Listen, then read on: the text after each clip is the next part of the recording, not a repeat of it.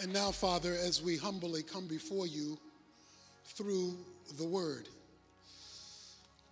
not only give us ears to hear, but wills to respond, so that this is not a wasted gathering. We've been encouraged, we've been inspired, but we know what we really need is to be transformed. Start with me, but encapsulate us all, and we will give and pay homage to the Son. In Jesus' name we pray. Amen.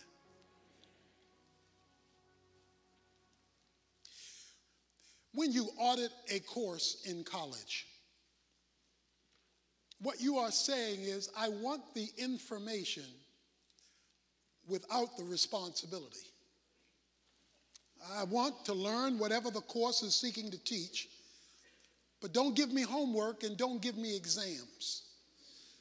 I don't want the work of it, I just want the knowledge about it. You may be able to do that with college, but you cannot do that with the Christian life. You cannot audit it. What many people do is they come to church to hear the word, to be inspired by the word, but who don't plan to do any of the work. They don't want to incur any of the responsibility of it, but they like the learning about it. Well, in college, you need to know that when you audit a course, you don't get credit for it because you didn't put in what the course required.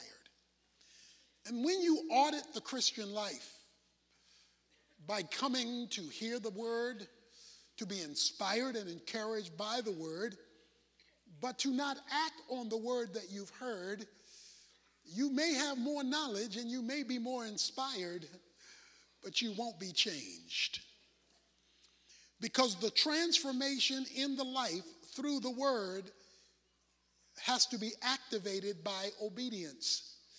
Without that, it becomes information with no credit. That is no transforming value. We're now at the sixth church that the Apostle John has written, the church at Philadelphia. This is the first Philadelphia, the city of brotherly love.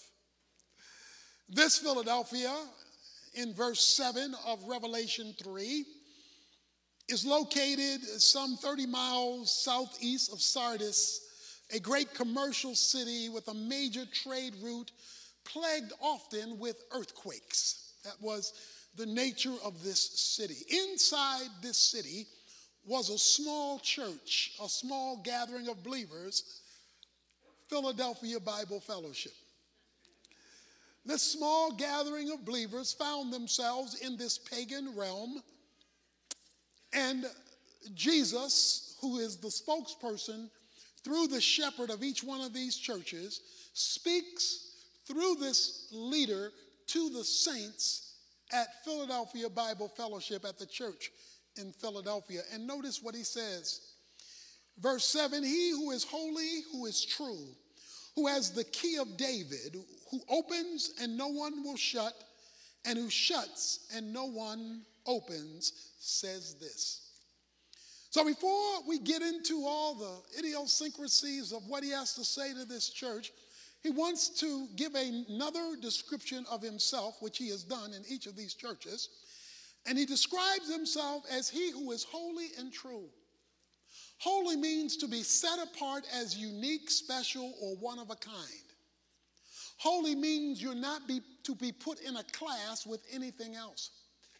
I describe holy often in using the difference between dishes in the sink, dishes in the kitchen, and dishes in the dining room.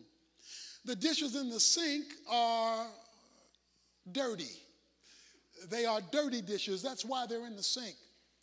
The dishes in the kitchen are common dishes. You use that for all of your meals. But the dishes in the den, well, they got their own room. They got their own glass case because they are special. They're not integrated with the common, and they're certainly not integrated with the profane, the dirty. No, that's special. They come out on special occasions.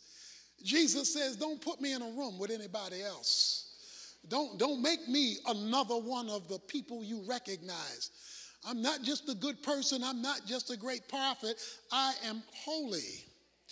I am separate. I am one of a kind. I am unique. I'm in a class by myself. In Isaiah 40, verse 25, the Bible says God is holy. So when Jesus declares himself to be holy, he declares himself to be God. So we're not just talking about another name or one of the crowd. He says, I am unique, and therefore must be viewed and treated uniquely. I am not only holy, I'm also true. Truth has to do with ultimate reality. I'm the real deal. Anything that contradicts me is false and is a lie and cannot be trusted. So you are to measure everything by the truth. I am the way, the truth, and the life. So everything is to be measured by its inconsistency and compatibility to me. And if it's incompatible and inconsistent with me, it's wrong no matter who told it to you, how long you believed it, and how well you know it. I am truth. I am holy and true. Not only am I unique and set apart, not only am I ultimate reality, but now he gets to the nitty-gritty. He says, I have the key of David. I have the key of David. Now, to appreciate what he's talking about, this is drawn from Isaiah chapter 22, verses 15 to 25. In Isaiah chapter 22, verses 15 to 25, the steward of the house of David, the kingdom, house of David, David was the king of Israel. It uses that to speak of the kingdom. The key belonged to this steward, but the steward did not do the right job. So he was fired. And when he was fired, a new steward replaced him. This new steward was Eliakim, and Eliakim was given the key to the kingdom. Not given a key, he was given the key. Jesus says, I possess the key of the king of David, of the kingdom of David. That is, I have the kingdom key. Notice it's a single key because it's a master key. Anybody who possesses a master key can get in any door. All the doors are available to him because he has a master key. So when the Bible speaks of the key, it speaks of two things: access and authority. So Jesus claims access to any door and authority over every door. Let me say that again. Jesus, the one with the key, the master key, has access to every door, which is what a master key gives you, and authority over every door, which is why he says he can open the doors he wants to open and lock the doors he wants to stay locked, because he is in charge. Now, if you and I don't get that, we're going to think people are in charge. We're going to think power brokers are in charge. We're going to think folk with money are in charge. We're going to think folk with clout are in charge. They may have a key, they don't have a master key. They may have a key to a door, they don't have a key to every door. Jesus says, I control the kingdom because I have control of the master key. Or as he says in Matthew 28, verse 19, he says, all authority has been given to me, not only in the sweet by and by, but in the nasty here and now. He says, all authority is given to me in heaven and on earth. To put it in everyday language, I got the key, so I'm in charge. I run the show. Now, in Matthew chapter 16, he says, I'm going to build my church, and I will give my church the keys to the kingdom. Watch this now. Jesus says, I have the master key. That's one key that can unlock any door. But I'm going to give to my people, the church, I'm going to give them the keys, plural, to the kingdom. So what he's given us is multiple keys to multiple doors, while he possesses the master key to every door. So he has the key, we have the keys. How does it work? When you use the right key, he'll back it up with the master key. But when you use the wrong key, the master key can't back you up, because the master key can only be consistent with the keys that he's given us. Let me put it another way. If you skip God's way to get it done, whatever it is you're trying to get done, then don't just call on God to use his master key when you've ignored the key he gave you. He does not want you to skip the responsibility he's given you and simply call on him because he got the master key. He wants to know your keys are consistent with his key. I will give you the keys to the kingdom. Well, what is that? It's authority. I'm going to share my authority with you when you are consistent with me. Authority, kingdom, means to rule. So God wants to rule not only in heaven, but in history through the person of Jesus Christ, and he possesses the keys. See, the reason why we are not seeing more of the master key is because God is not seeing more of the use of us using the right key. See, we go and use a world's key to unlock heaven. Those keys don't fit in that lock. I shared with you before how I was in New York and I was at the Marriott Hotel and I checked out, caught a plane to Chicago, got into the Hilton Hotel, went up 35 floors in the dead of winter with my luggage, freezing outside. I put my key in the lock, click, click, red light, click, click, red light, click, click, red light. So I'm a little ticked off now because I done gone up 35 floors. It's cold outside. I catch the elevator down. I go to the registration desk. I say, excuse me, this key doesn't work. He said, because that key doesn't go to this hotel. I had forgotten to throw away my Marriott key and was using a Marriott key in a Hilton lock, and those kingdoms don't fit. Those kingdoms, those keys don't fit when you mix in kingdoms. And what Christians do is they mix kingdoms and wonder why heaven's door won't open. Because God won't use the key if you won't use your key. Your key must be consistent with his master key. And he says when God moves, when Jesus moves specifically, he opens and closes doors. And he says when he moves with his key, that is with his divine authority, he says when he does that, nobody can shut it. Okay, this ought to do something to your gizzard. Right there, right there, right there. Let me tell you what I ought to do with your gizzard. What this means is, when you're using God's keys, people do not have the last say-so. See that? See? We get all shook up about people. Oh, he got the power to let me in or to lock me out.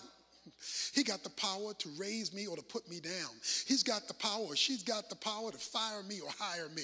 They got the power. They got all the power. Jesus said, but I got the master key. And when I open the door, I don't care who they are, where they come from, how much they have, what degrees they possess. When I have the key, if I decide to open that door, nobody gonna shut a door I open. And if I decide to lock them up, they're not gonna be able to get back in because I'm in charge here. I've got the key to the kingdom. See, we fear the wrong folk. We fear folk because they got a name. We fear folk because they got some money. We fear folk because they got some power. But you are related to the one who's got the key of David. Ultimate authority. Final say-so. So he's, you ever been into a prison for one reason or another?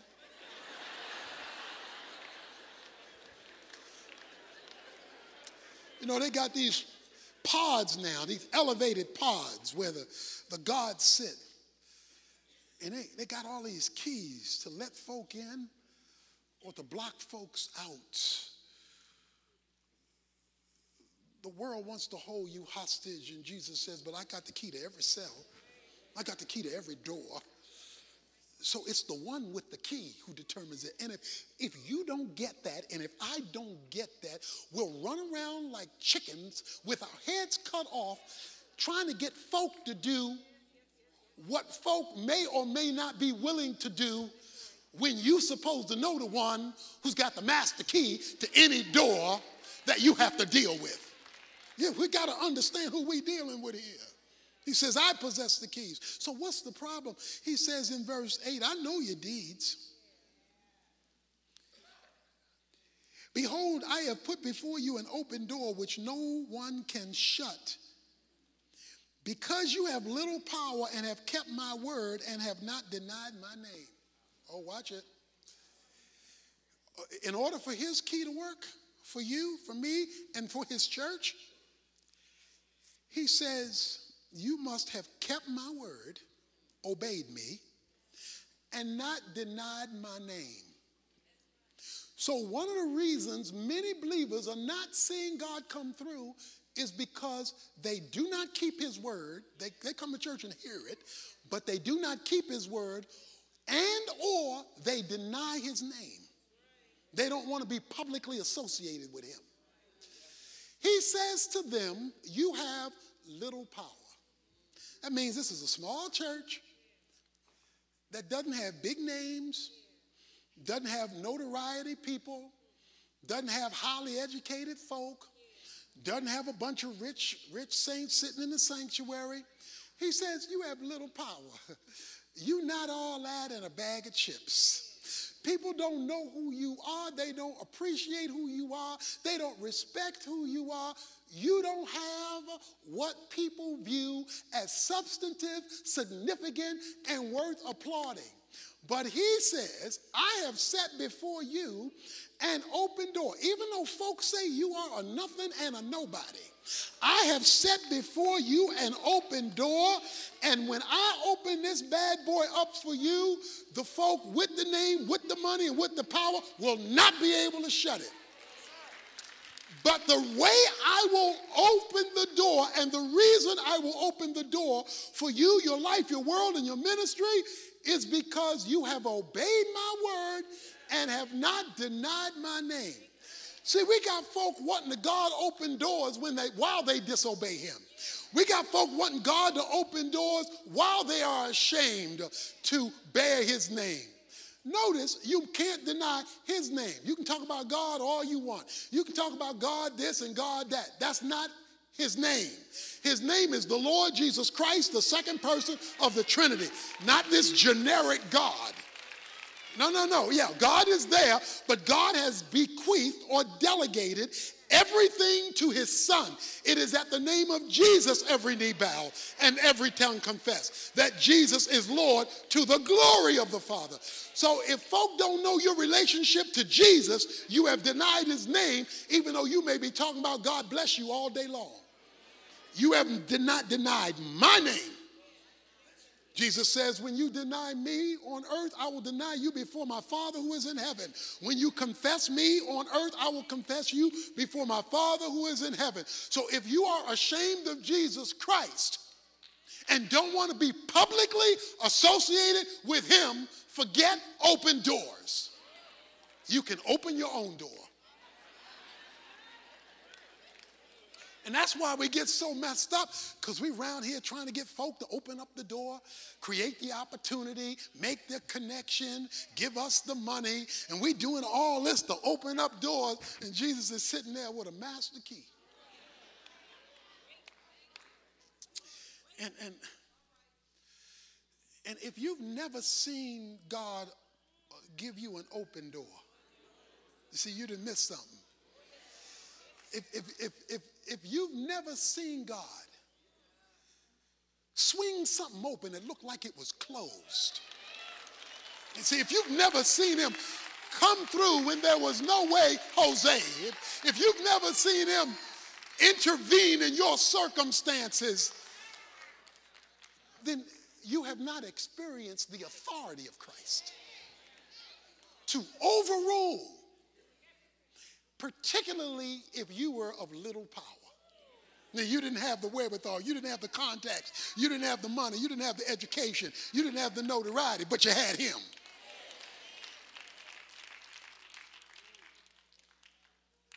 Sometimes around the church, people I don't know will be around, and maybe the custodial staff is not around, and they need to get into some place legitimately. And they're running to me. I don't know their name. I'm not familiar with them well, just because of the number of people, and they'll say, well, Pastor, can I get in this room to do something legitimate, whatever it is? Well, I got a master key. I got a master key. And even though they're unknown, they know me. So even though they're unknown and it's legitimate and they know me, because I got a master key, I can open up a door. When other folk aren't around, I can open up a door. Jesus says, folk may not know who you are, but you know him. You confess him. You obey him. He got a master key. And nothing will make the Lord more real to you than when he opens things up, you were too powerless to open up on your own because you had little power, little notoriety, little name recognition. See, that's why the greatest people in our congregation are not necessarily the people with master's and doctorate degrees, not necessarily the folks with Mercedes and Benzes and Lincolns and what have you. No, it's not necessarily the folk who got the six-figure plus incomes. Nothing wrong with any of those things in and of themselves, but you have to need to know the most powerful people are people of little power who know him and who advertise his name, because they have access to a master key. Now, the upscale folk can do that too, but he says, you're of little power, but you have access to me. That's why I would suggest for me and for us, no matter what position you hold, money you have, or influence you wield, keep yourself small. Okay? Folk may be whispering in your ear, oh, you all that, and a bag of chips. Don't believe it. You better keep yourself small in the eyes of God. Pride cometh before the fall. You better keep yourself small. Don't think you all that. Because pride cometh before the fall. And you need to understand that humility is a big deal to God. That you don't view yourself that way. Now, other folk may be right you out, but how you think about you. You better keep yourself small, because Jesus says, even though you have little power, I'm going to open up a door for you, because you have obeyed me and you have not denied my name. If God has blessed you, praise God. If God has given you a great job, bless God. If God has given you a big house, bless God. If God has given you a nice car, bless God. God has given you great clothes, bless God. Just so long as you know better than the widow on fixed income, because God will open doors for those with little power.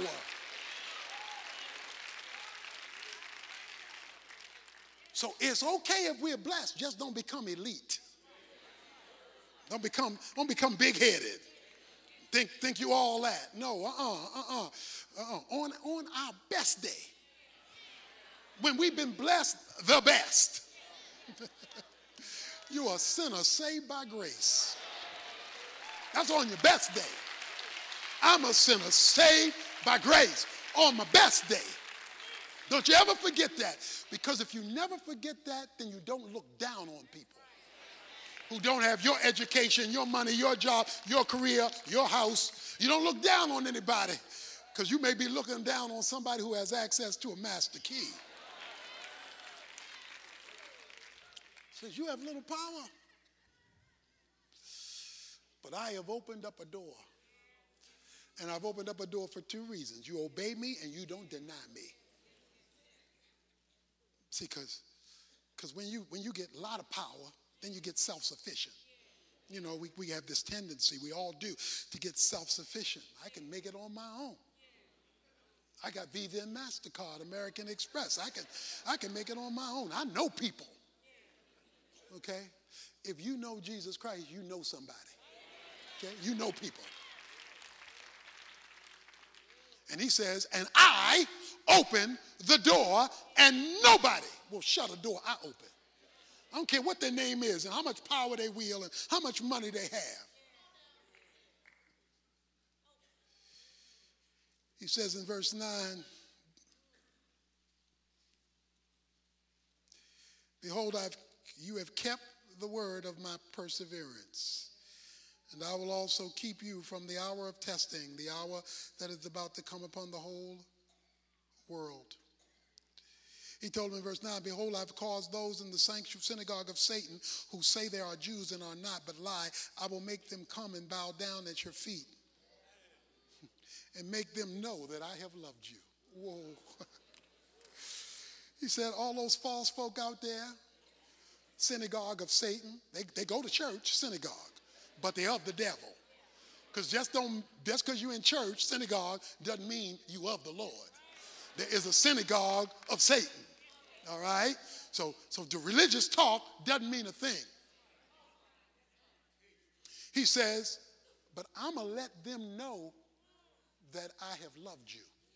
Even though you got a little power, I'm going to let them know you got more power than you look like you have. Maybe you remember the story about a big dog and little puppy. German Shepherd and a poodle. German Shepherd and a poodle were standing at a door. And big dog, the shepherd, looked at the poodle and said, you little puppy. You can't do much. Look how small you are. Look how short you are. You know, you got that little girl bark. I'm big dog. Big dog. Say, look at this door. I wonder how long it would take you to open this door. Because I can open this door. I can open this door quickly because I'm big and I can reach the knob. You can't even reach the knob. In fact, let's have a contest. Let's see who can open the door the quickest. Little puppy said, okay, you go first, big dog. Big dog, you go first. German Shepherd jumped up on the door, got his mouth around the knob.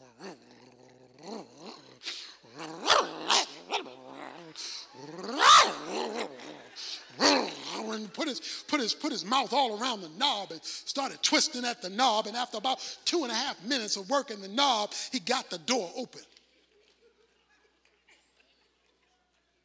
Then he pulled it shut and he said, beat that, a little puppy. Because big dog done shown you. You can't even reach the knob. Your turn. Little puppy came up to the door, gave a small bark, scratched the door. The man on the inside came and opened it.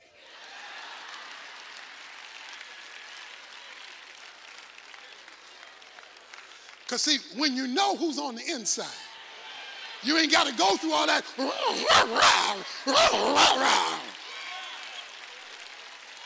So don't let it bother you if you're a little puppy. Because if you know the Lord, he's got the key. And he can open up what the big dogs can't help you with.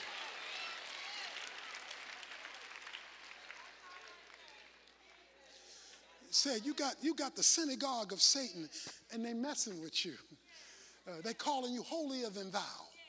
They say, oh, you one of them Bible people, and you bring up Jesus all the time, and you one of them, and yeah, they can make you feel bad. He says, in the synagogue of Satan is making it tough for you, but I can keep you from the hour of testing. He calls it you in a test. Watch this. So if you're in a situation and the door has not yet opened, he says, consider it a test. And he says, and I'm going to walk you through the test until I reverse it. He says, I'm going to make your enemies your footstool. Ooh. Nothing makes God real than when he reverses the irreversible. Nothing makes God more real than when he flips something that looked unflippable. Nothing makes God so powerful to you when there was no way out. You were trapped. The devil looked like he was running the whole show. And then he reverses it. But you may say, but I don't see him doing anything. Oh, yeah, well, look at the next verse. He says, you're going through this test, and I'm going to keep you through this hour But I am coming quickly. Hold fast what you have so that no one will take your crown. Oh, I love this word. I am coming quickly. That means suddenly. That means unexpectedly. That means out of nowhere. See, when God is silent, that doesn't mean he's still. I know you don't see him doing anything. I know it looks like you're just waiting for nothing. But God likes to come in suddenly. He likes to break in when you didn't expect it, when you didn't think there was any way that this thing could ever get better, that this trial could ever end. He loves to do something suddenly. And the reason why he likes to do things quickly or suddenly is so that when it happens, there is no debate on who caused it to take place. Because it came out of nowhere. Quickly.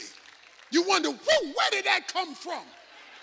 And it becomes inextricably clear that this was heaven invading history because God wants to join a favorite R&B group so that when you have seen him come through suddenly, you can start singing that song.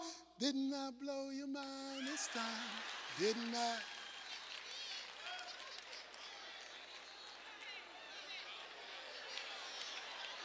He wants to blow your mind.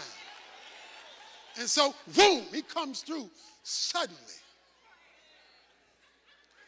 He says, and I will come quickly. So don't worry about it. If you don't have all the degrees, and if you don't have all the money, and you don't have all the prestige, and you don't have all the power, and people don't applaud you when you walk into the room, don't worry about it. Just obey him. Don't deny his name. And then wait for the Lord, I say. Wait upon the Lord. Because he comes suddenly. And once you have this perspective, you're free. Because you know them people don't have the last say. They have a say, they don't have the say. Yeah, they look like they're running the show until God swoops in on them and changes them or changes their mind or changes you or changes the circumstances. It's like that time that the folks, when we were getting our church, the folks told us we couldn't meet in the school anymore. We didn't have a place to go. They were going to vote whether they want to let us stay or to put us out. God caused there to be an accident on the freeway, so the people who were going to vote against us, who were riding in the same car, couldn't get off the off-ramp. And when the council couldn't wait for them any longer, they voted without them. We won 5-4. As soon as the vote was over, they came rushing in. It was too late. Because God overturned that thing. And if you've never seen God do that, if you don't know what God can do, then you're just living with based on what man can do. And men do not have the final say so. That's why you're free. You're free. You're free. People don't get the final word because they don't have the master key to your life, to your world, to your family. They don't control it. He says, I have the master key. That must be your perspective. Perspective is everything. It's like the Montana put out a thing for catching wolves, and they were going to pay $5,000 for any trapper who caught a wolf, $5,000 per wolf. Sam and Jed decided to go wolf hunting then, because that's $5,000 a wolf. So they went wolf hunting in Montana. They put up their tent. They got in their tent because the next day they were going to hunt for some wolves to get $5,000 a wolf. They go to sleep. Jed wakes up first in the morning. When Jed wakes up, there are 50 wolves, hungry wolves, surrounding their tent with blood-red eyes, with saliva dripping down the side of their mouth, with them growling and those sharp teeth. 50 wolves right there at their tent, hungry wolves. Jeb woke up Sam, said, Sam, get up. Sam said, what? Jeb said, we're rich. See, it all depends on your perspective. It all depends on how you see things. I know the devil may be nipping at you. The synagogue of Satan may be nipping at you. But when you got God's perspective, it changes what you're looking at.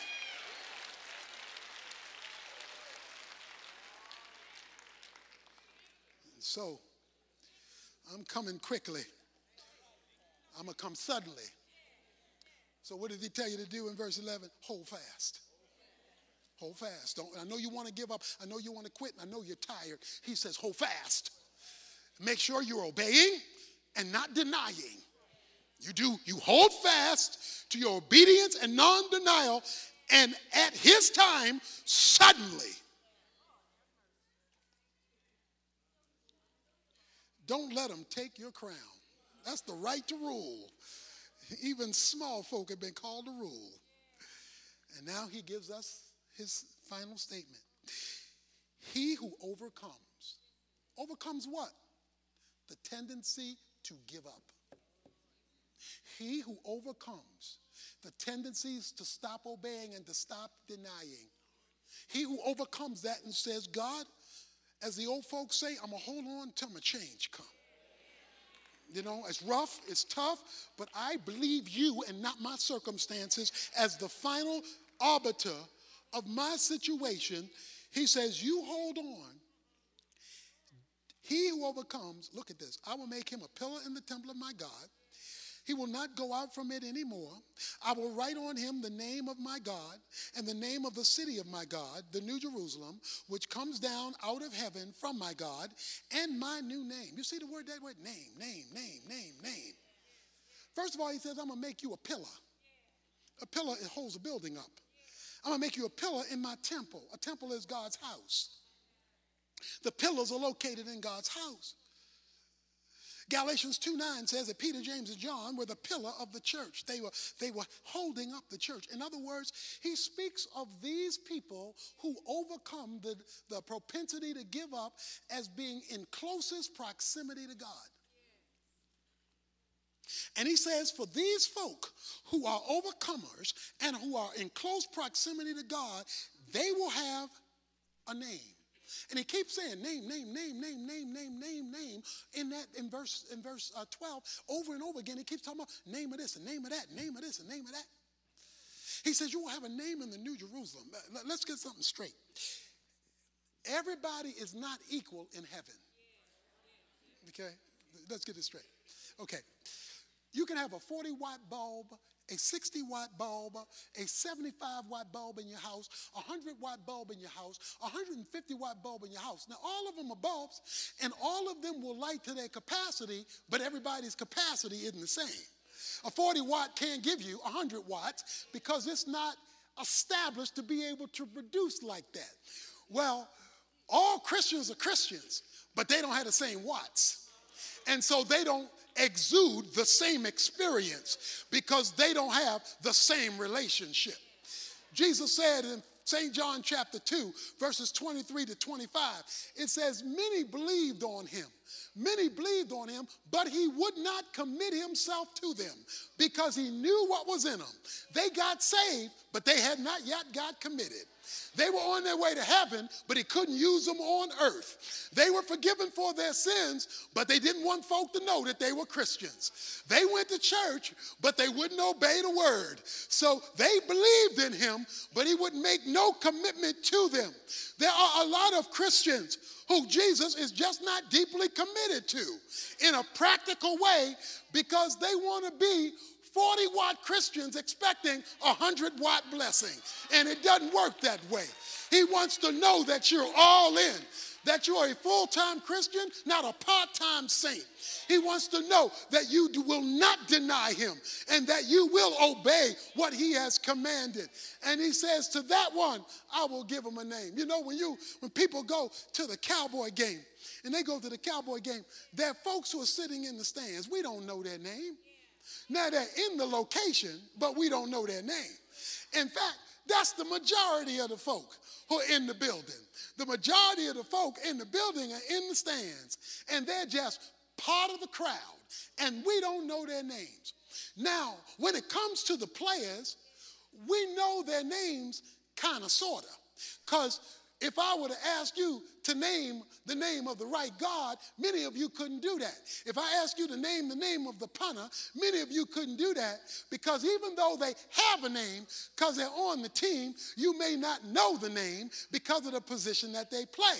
But now when we upgrade and start talking about wide receivers and quarterbacks and running backs, well, you know those names because those names have achieved a greater name in publicity because of the role they play on the team.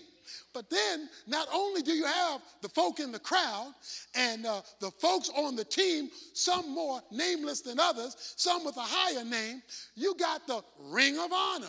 In the Ring of Honor, those are folk who've made a name.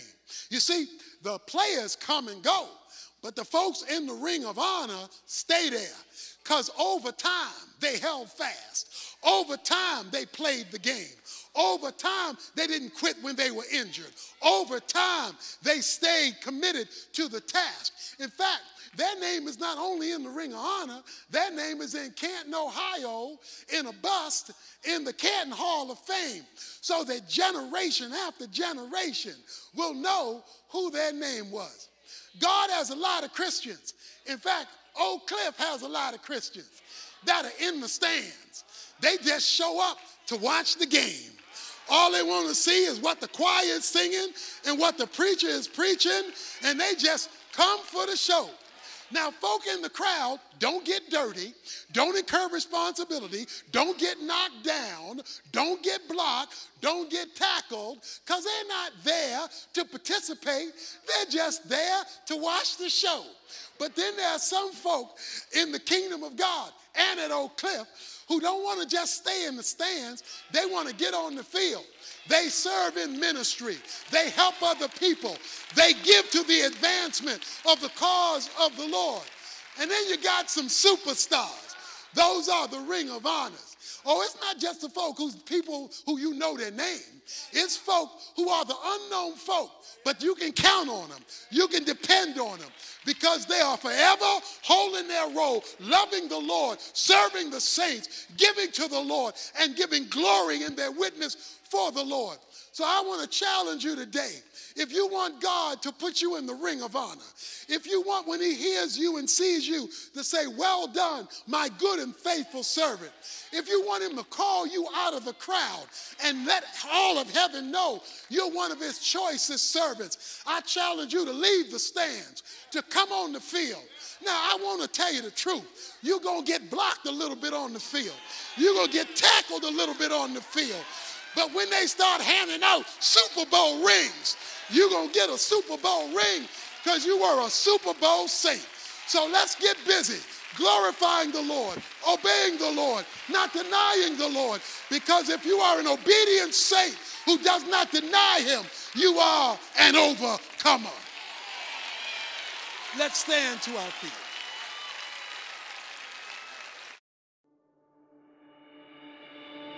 Thank you for listening to our daily devotional program. If you like what you have listened, please consider subscribing to our channel so that you will get daily notification. For more Christian references, please visit our website, www.beyondmycross.com. Have a great day and God bless you.